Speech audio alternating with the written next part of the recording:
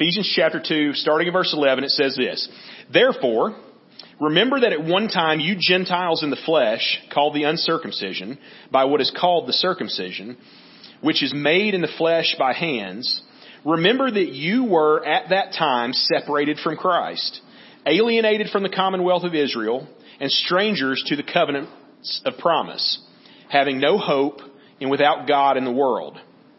But now, in Christ Jesus, you who were once far off have been brought near by the blood of Christ. For he himself is our peace, who has made us both one and has broken down in his flesh the dividing wall of hostility, by abolishing the law of the commandments expressed in ordinances, that he might create in himself one new man in place of the two, so making peace, and might reconcile us both to God in one body through the cross, thereby killing the hostility. And he came and he preached peace to you who were far off, and peace to those who were near. For through him we both have access in one spirit to the Father. So then you are no longer strangers and aliens, but you are fellow citizens with the saints and members of the household of God, built on the foundation of the apostles and the prophets, Christ Jesus himself being the cornerstone, in whom the whole structure, being joined together, grows into a holy temple in the Lord. In him you also are being built together into a dwelling place for God by the Spirit." All right, so let's go to the Lord in prayer.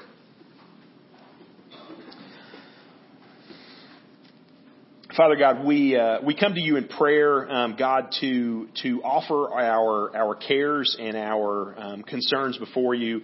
God, as we've already sung and said, you are a God who is good and gracious. You are a God of provision for your people. God, and so we pray on behalf of our own church. God, as we move forward as a church body, that you would direct us. God, that you would give us wisdom in the decisions that we need to make. God, as these things that maybe some of us know about or not all of us know about, or these different decisions that are coming towards us about maybe renting a space and God, starting new ministries with the ESL stuff. God, these are all things that we need your guidance and wisdom on. We need you to time them for us. We need you to open our eyes to opportunities and needs. God, we need you to give us courage and boldness to step out into these things. God, we also need you to give warning in places that maybe we think look like a good idea, but would not be best for our fellowship. And so, God, we just ask that you would guide us in these things, that you would give us a spirit of prayer on all of these issues, that each of us individually would pray for your wisdom and guidance, and God, that you would show us and lead us in the best path. God, you are the great provider. And as we come to this text, we ask that you would provide also in terms of our knowledge and understanding, that you would shine the light of the Holy Spirit on this section in Ephesians, and that, God, we would know it and understand it rightly, because we are learning, through the Holy Spirit. God, that our ears and our understanding, that our hearts and our emotions, that our minds are formed and stirred by your Holy Spirit as we dive into your word. And so, God, help us to that end. Work in us so that we can know you rightly, honor you rightly, and live our lives in a way that honors you. We love you. We praise you. We thank you in Christ's name. Amen. All right. So I want to start tonight there in Ephesians 2 with just a couple of comments about two factors that I feel like are probably super significant things going on in our culture currently. All right. I think we could probably say that in some ways with these two things, our culture is at a crossroads. And those are these issues. One of them is loneliness, and the other is tribalism.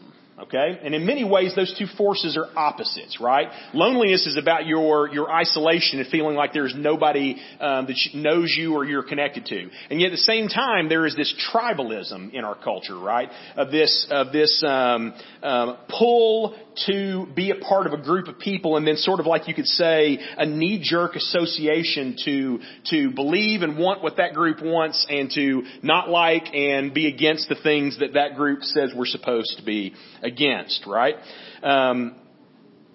I think it confirms what is becoming more and more self-evident, and that is the fact that we are a nation that is not working together, right? We're a nation that has lost its understanding of how people can coexist and yet have different views about stuff. It's actually some of the stuff we talked about tonight in our apologetics class about the idea of plurality and exclusivity when it comes to belief and truth and things like that. In all of this, we might have the tendency to ask, well, where's God in all these things, right? How does God relate to these things? Whose side is God on in these things? I think we come to Ephesians chapter 2 and see that God is here not to join our tribe, right? But He is here to make us join His, okay? He is not here to be the mascot for anybody's belief system. He is here to say, no, I am the way, the truth, and the life, and you need to be reconciled to me. So as we look at this passage, we're going to kind of hit it in sections, kind of like we did a couple weeks ago, but with connector words, right? You know, as you're studying the scriptures, as you're reading the Bible, you should always pay attention to connector words, okay? And so we're going to notice that in verse 11 you see therefore, in verse 13 you see but now, and then down in verse 19 you see so then. Okay, those are important sort of signposts to understanding this passage. Therefore, looking backwards, but now what has changed, and so then how should we live in light of those things? Okay, and so those will kind of be the things that we mark off. Okay, so first off, he starts off the passage kind of saying where we are at, or where we are at as lost people. All right, so anyone who has read the Old Testament has come to an understanding, or you should have, is about the nature of the people of God. Okay, who the people of God are. And here's something you notice when you read the Old Testament. And it's something that I think is confusing to people sometimes, right? There is a hard distinction between God's chosen people, the Jews, and everyone else in the world. Right? There's a hard distinction. These are God's people. These are not God's people. So the Hebrew word is goyim, okay? Which means the nations, right? So there's the Jews and then there's the nations. There's everybody else, all right? It's actually where there's a slang word that kind of in the Yiddish called goy. I don't know if you've ever heard that. Like sometimes they'll say, you know, a Jewish woman will say, well, that's goy, meaning that's goyim, that's Gentile. That's something that Jewish people don't do, right? Okay. In fact, the Latin word is Gentile. That's the word that we're probably more familiar with, not goyim, but Gentile. And it's the same thing. It's the idea of everybody who's not Jewish, okay?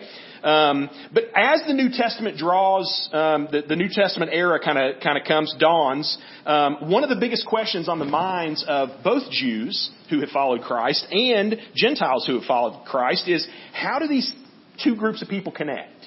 Right? How are we supposed to understand Jews who have trusted in Christ and yet Gentiles who are coming into the faith at the same time? In fact, that is the topic that is being discussed at what we call the First Church Council, which is found in Acts chapter 15. Okay, and so that council where all these leaders of the church come and discuss the issue of the Gentiles and what are we going to do about the Gentiles? Like, how are we going to incorporate them into the people of God? That was this big issue, right? Paul is speaking directly about that when we come into Ephesians chapter 2, okay? He's talking about that issue, but it's going to be broader than that also, right? He's going to use that as an opportunity to expand beyond just that issue. And he's going to talk in some very stark terms, especially right from the get-go there in verses 11 and 12. And so we see that he's explaining the situation of the Gentiles, what it looks like to be a Gentile before they come to Christ. And it says this in verse 11. Remember, at one time, you were Gentiles in the flesh, right? You were called the uncircumcision by the people who are called the circumcision, which is made in flesh by hands. Okay, so just again referencing the ceremonial rite that distinguished Jews from Gentiles. But then he says this in verse 12: remember that at that time you were separated from Christ, alienated from the commonwealth of Israel, strangers to the covenants of promise, having no hope, and without God in the world, right? That is a stark, oppressive kind of description, right? That is, I mean, when you read those words and think about the reality of them, like that's a heavy passage. Last week we talked about the gospel, and we talked about that sort of way of remembering the gospel. God, man, Christ, response, kingdom, right? This would be a great passage to zoom in on when we're talking about man in his rebellious state. What does it look like to be a lost person? It looks like being without Christ, alienated from the commonwealth of Israel, stranger to the covenant promises, having no hope, and without God in the world. Right? We listen to those things and it almost sounds too bad, right? Like the situation is too dark. It goes against everything that the generic spirituality of the world would say, right? The generic spirituality of the world would say, no man, everybody's connected to God, right? Like we all have a connection to God. God's all of our Father and we're all connected to God. And the answer is, that's not true. No, He is not. He is not everybody's Father. We don't all have a connection to Him, right? We just listen to this description of those who are separated from Christ. People without God and without hope. That's who you are before Christ, okay? You are cut off from God, and you are cut off from the typical means that you could ever find out about God. That was part of the difficulty of being a Gentile, right? You were cut off from the life and belief and teaching and community of the nation of Israel, which was God's chosen people who He had revealed Himself to and worked through, okay? And so we recognize as we read the Old Testament that the Jews had it better than everybody else. They had been blessed in a unique way of knowing God that nobody else had been blessed with. And so Paul talks about it in Romans 4. He says, to the Jews belonged the adoption, the glory, the covenants, the giving of the law, the worship, the promises. To them belong the patriarchs. From their race, according to the flesh, is the Christ, who is God over all, right? And so he says, man, the Jews had an advantage. There's no way to get around that, okay? It wasn't like, oh, well, cool, God had shown Himself to the Jews in certain ways, but He'd shown Himself to other people in other ways. He hadn't. Not the way He had to the Jews. The Jews had an advantage over everybody else. Although they had an advantage, that doesn't mean that they were all right with God. We see that too, right? Just because they had those advantages doesn't necessarily mean that they were right. But the Gentiles had nothing, right? The Gentiles had creation. They could look to creation, and the Romans chapter 1 tells us that we know some things about God by looking at the world around us. We know some things about God by looking at our consciences and things like that. But in general, we have no relationship with God, no means of learning about Him, and therefore no hope. That's the situation of the lost. And again, that should be something that, at least in terms of missionary thought, should be a passage that stirs us. All right? And I don't think this is Paul's context here, but as we read that passage with eyes to a lost world, to eyes towards a world that doesn't have Christ, that should stir our affections in our hearts, right? We should think about the people that we see walking by us every single day who do not have Christ and think, these are people without God. They are people without hope. They are people who are cut off from the promises of God. They are cut off from the community of God, right? That should break our hearts. And it should be something that pushes us towards evangelism. Pushes it towards ministry, pushes us towards reaching out to those people. Because otherwise they will stay that way, with no God, with no gospel, and with no hope. That's an uncomfortable truth for us, right? It says we should be doing something and be somebody that we're not currently, right? It should wake us up. But at the same time, and I think probably what Paul is more getting at, is he's saying, this is who you were, right? He's not particularly thinking about other people out there. He's saying you were that person with no hope, no God, no chance to know Him. That's who you were before Christ came into your life. All right? And without Christ, you would be in the exact same situation as all those people. And then we get to verse 13, and it says, but now. Okay? So again, in a gospel illustration, we go from sinful mankind to Jesus, this perfect Savior. But now, in verse 13, in Christ Jesus, you who were once far off have been brought near by the blood of Christ. All right, so last week we zoomed in on these two aspects of salvation. We talked about how God has made us alive in Christ, And God has raised us up with Christ into seated us with Him in the heavenlies, right? Here we have another aspect, right? You have been brought near. That's what part of what salvation has done. You have been brought near to God. You have brought near to Christ. Your alienation, your isolation from God has been destroyed. It has been eliminated, right? Jesus has welcomed you in close. We've already kind of touched on this when we talked about adoption in chapter 1, or when we talked about the inheritance that Christ has in the saints, right? That He loves us so much and wants us so much that we are His inheritance. We are what He is winning by His righteous life.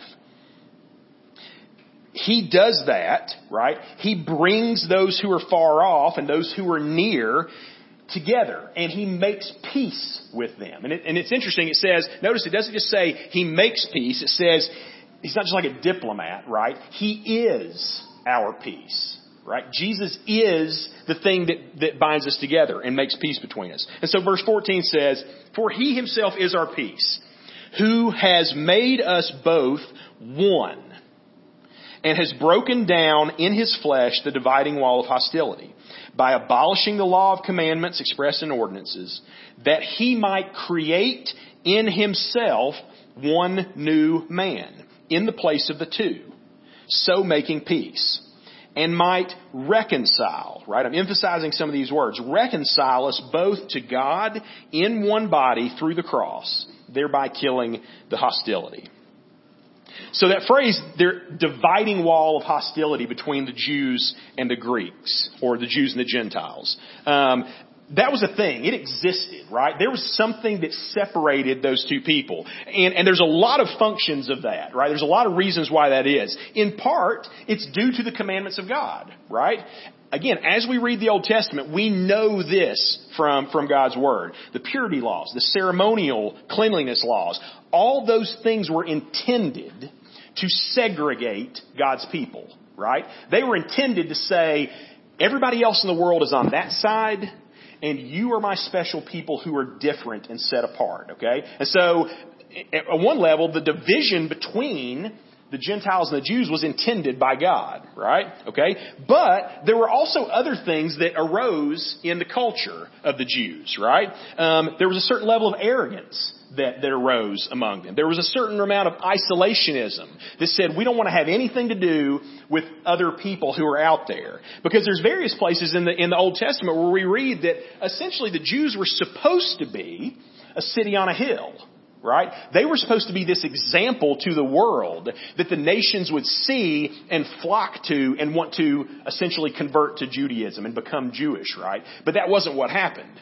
What happened is the Jews, instead of being a city on the hill, tended to be like a lamp under a basket, right? And they isolated themselves and they said, we don't want to have anything to do with the rest of the world. And so, there's another layer to that division, right? There's this thing that's separating the Jews from everybody else, right? And again, I think we can relate to that, right? We sometimes are the same people. Instead of living lives that are trying to show the world who God is, we instead turn in on ourselves. And so, all that stuff is the case, right? There is this real dividing wall between the Jews and the Gentiles. But here's something else that is inferred by that passage. The hostility doesn't just exist between the Jews and the Gentiles, right? It exists between all peoples in different ways, right? There are all these walls of hostility that divide us, okay? The world is full of dividing walls of hostility, right? It's a common kind of axiom. You hear this and stuff, that the best way to make people be friends is to give them a common enemy. You ever heard that, right? You can make two people be allies by giving them a common enemy. I think that is true. But it's only true because of our fallen natures, right? It is a function of being fallen that we believe that, and it actually acts out and works. That's what lost people do. Lost people say, hey, you want to be friends? Let's hate the same person. And then that'll make us united. That's what the world does, okay? We feel lonely. We feel isolated, like we talked about at the beginning, and we try to fix that problem of isolation and loneliness by ganging up against common enemies. All right. So we see this all different kinds of ways. Racial, national, socioeconomic, political, religious, linguistic. I mean, all the way down to like what football team you like. Okay. Right. Like we want to have somebody to hate. All right. You hear another line that you hear sometimes is we are a church who is known more by what we're against than what we're for. Have you ever heard that? Right? Man, that is so true of the church oftentimes, because the church is guilty of these things too. We end up being people who join together based on what we are against. You see it all over our political climate, right? Intersectionality, identity politics on the left. Nationalism, racial kind of nationalism or whatever on the right? Recognize something. They're the same thing. They're the same view. It's just that one is the majority tribe and one is the minority tribe. Okay? But it's all tribalism, right? It's all saying, let's get together the people who are like us and hate people who are not like us on whatever category. All right? Again, the world says if we want to unite, we must find allies who are willing to hate the same things. That's how the world works. All right? The gospel destroys that track. Okay? The gospel does the exact opposite of that. You will be unified, right? But not with greater hatred, but with greater love, right? With sacrifice. God's love in Christ will draw you close. It will connect you, not by making you hate those who are outside, but by loving God and aligning your life with His. And so, again, the gospel doesn't look for allies in a war of dominance. All right?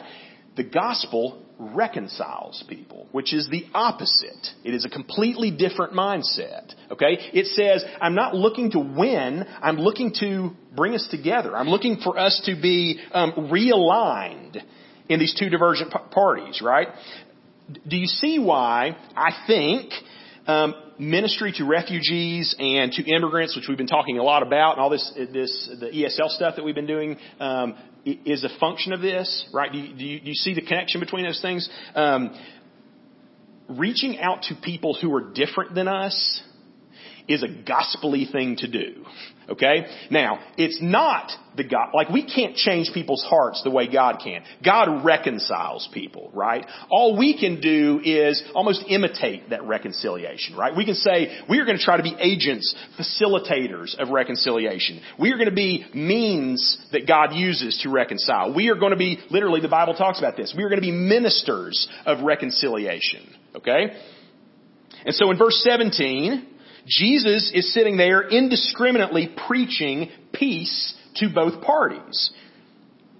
But again, it's not just a generic peace. It is a peace that says, come to me and be aligned with me. All right? Not hey, can't we all just get along kind of peace, but saying, be at peace, but be at peace by being reconciled to who I am, aligning your life with who I am. And so in 17, again, he says, he came and he preached peace to you who are far off and to peace to those who are near.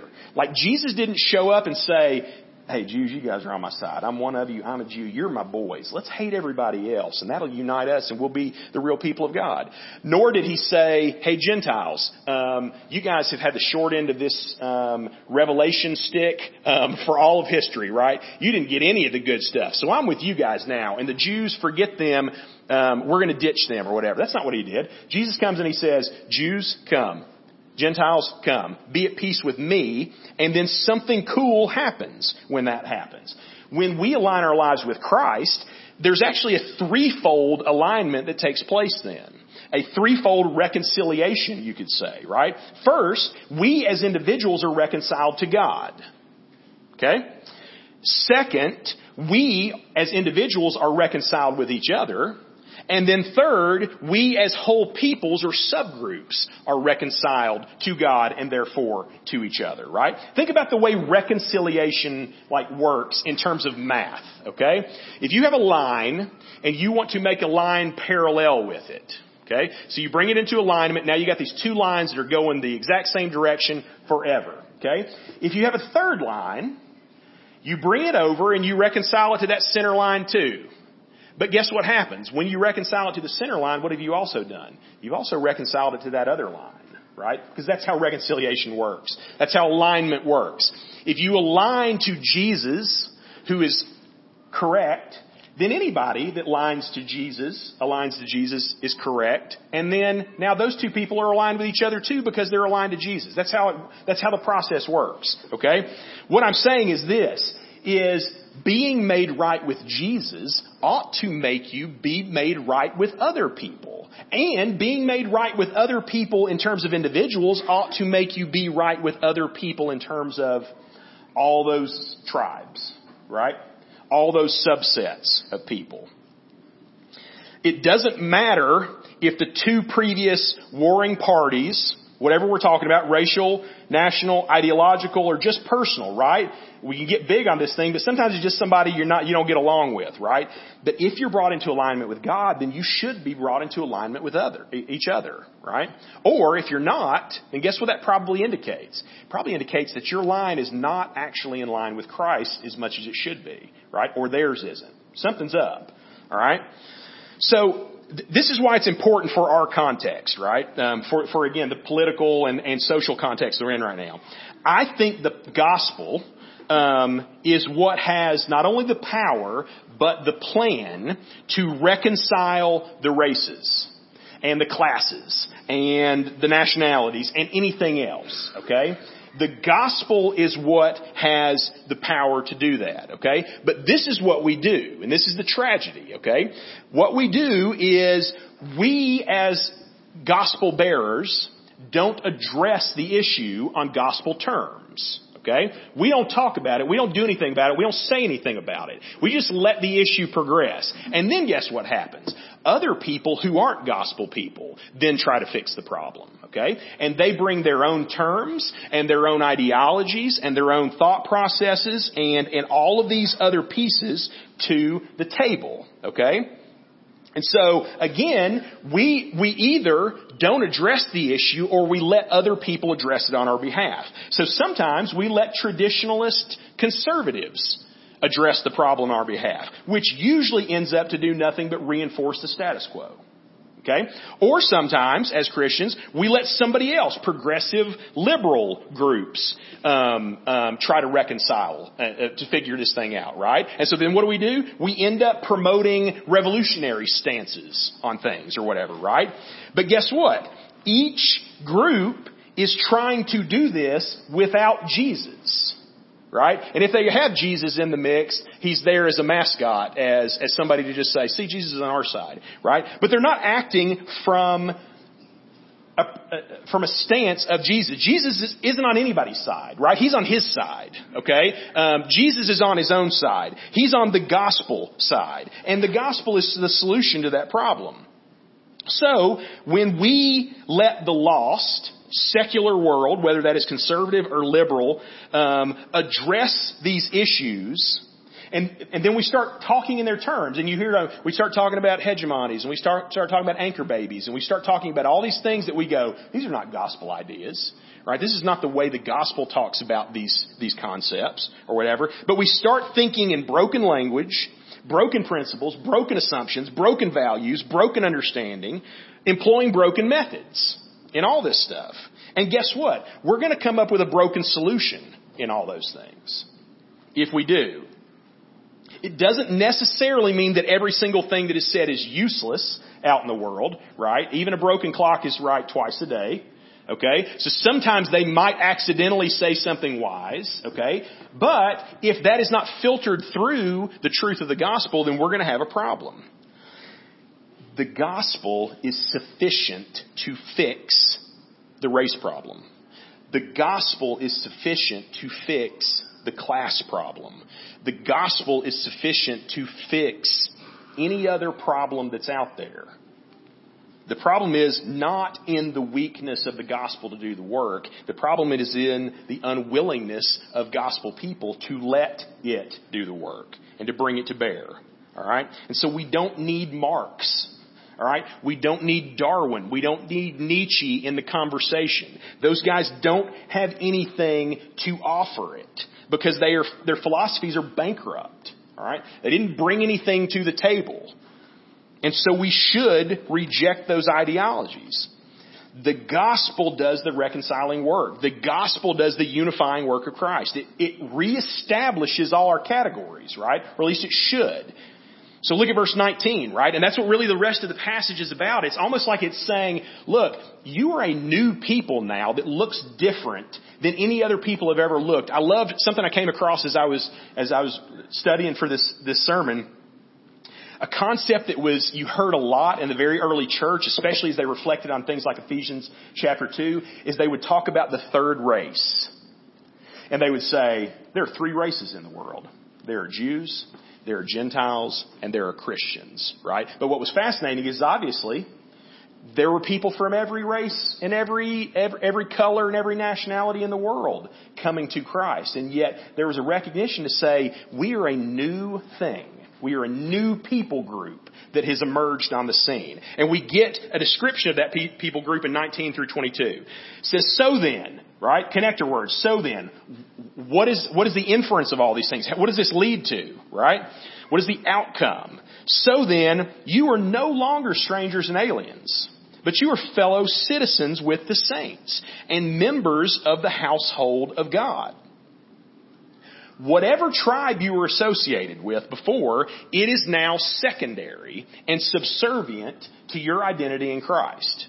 All right? We are citizens of the same kingdom now in Christ. We are members of the same family in Christ. And so again, we're not talking about not being proud of where you came from, right? Like I talk a lot about my Scots-Irish heritage, and I think it's cool, and I'm proud of it, and I wear a kilt a couple times a year, right? Like I enjoy it. I'm not telling you to say, oh, well, cool. So what Christianity means is I need to forget everything of where I came from. No, you can still be proud of those things, and bear some of that cultural identity. But what you have to realize is this. Jesus supersedes all those things, right? You can say, well, yeah, you don't understand, Ash. My people have always been this way. Cool. Not anymore. You're a different person now. You're not one of those people first and foremost. You're one of Christ's kingdom, one of Christ's family first and foremost now. So that's all that matters. Peter talks about it in a perfect way in 1 Peter chapter 2. He says, but you are a chosen race, a royal priesthood, and a holy nation.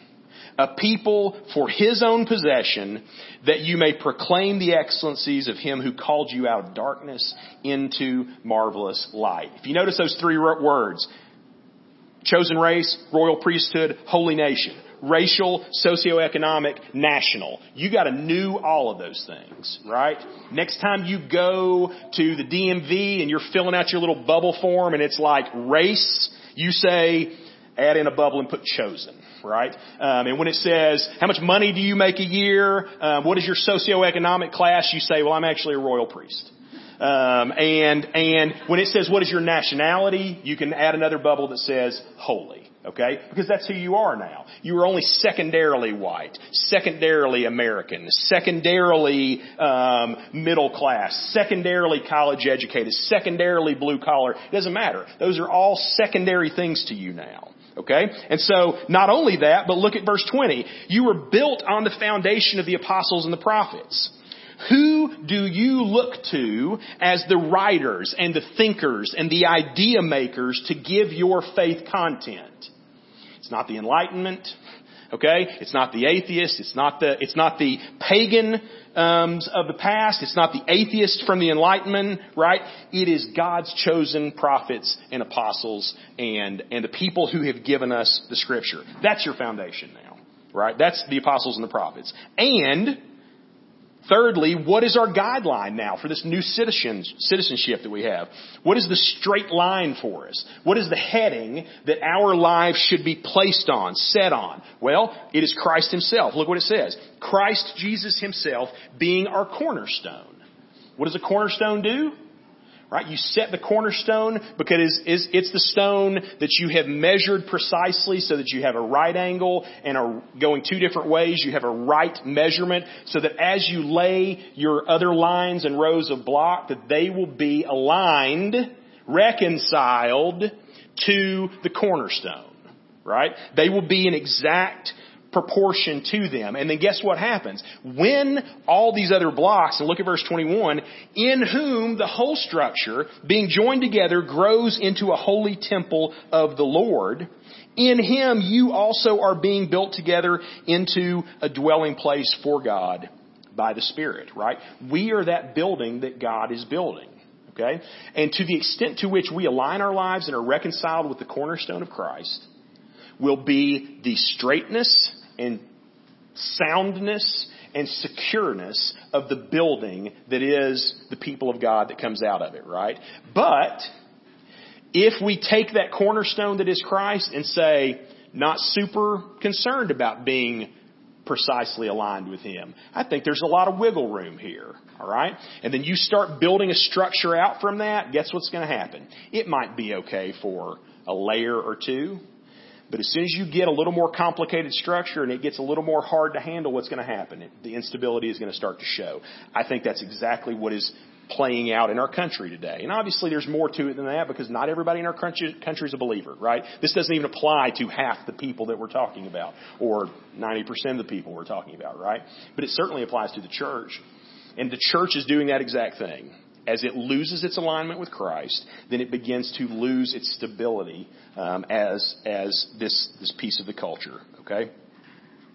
But the idea, that picture there in verse 22, in Him you are also being built together into a dwelling place for God by the Spirit. All the divisions that we have as individuals in Christ have begun to fade away, to fall to the side. None of those things are significant anymore. The same Spirit that is at work in me is at work in you if you're a follower of Christ. None of us are strangers anymore, right? I mean, it's interesting. You know, we say this a lot.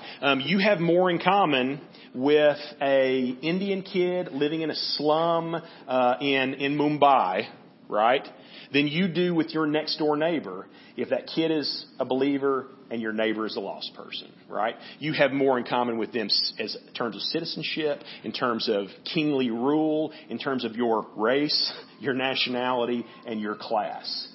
With that person who you have never met and seems to be so different from you. And yet, you are fellow citizen saints. Not strangers and aliens anymore, but members of God's own household. Okay? And so, I think this is an important message for us as we deal with the stuff that's going on in our culture, right? There's a lot of mess out there, right? And Christians come to it not knowing exactly how to deal with these things, right? And sometimes it's easy to just come into a situation and go, you know, these people have talked a lot about this already. I'm kind of late to the game, so I'm just going to jump on board that train and as long as they don't do anything too crazy, I'm just going to ride this thing along. I don't think that's what we need to do, right? We need to come to the table with our own gospel answers. Preaching a gospel message because the gospel is the only way that we're going to find reconciliation. It's the only way we're going to find peace. It's the only way that we're ever going to destroy that isolation that we feel, that loneliness, and yet at the same time not revert to tribalism as we come together. Amen? Let's go to the Lord in prayer and just pray for our community, pray for our nation, pray for our political system. Man, it's starting. We're about to be in that cycle again. The people are already declaring their candidacies. I was listening to the radio today and I heard there's two guys that had declared their candidacies against Trump as Republicans. And I went, here we go, right? Get ready. And that's just on the Republican side, right? On the Democrat side, obviously, there's already this huge field of candidates. Man, we're about to jump right into the middle of it. And our country, man, it's bad, right? These are not good things for the health and unity of our country. And so let's just pray to God right now. Ask Him to work gospel truth into our lives, into our communities, into the way we engage with people, and even into the larger national discussion that we've got. So let's go to the Lord in prayer.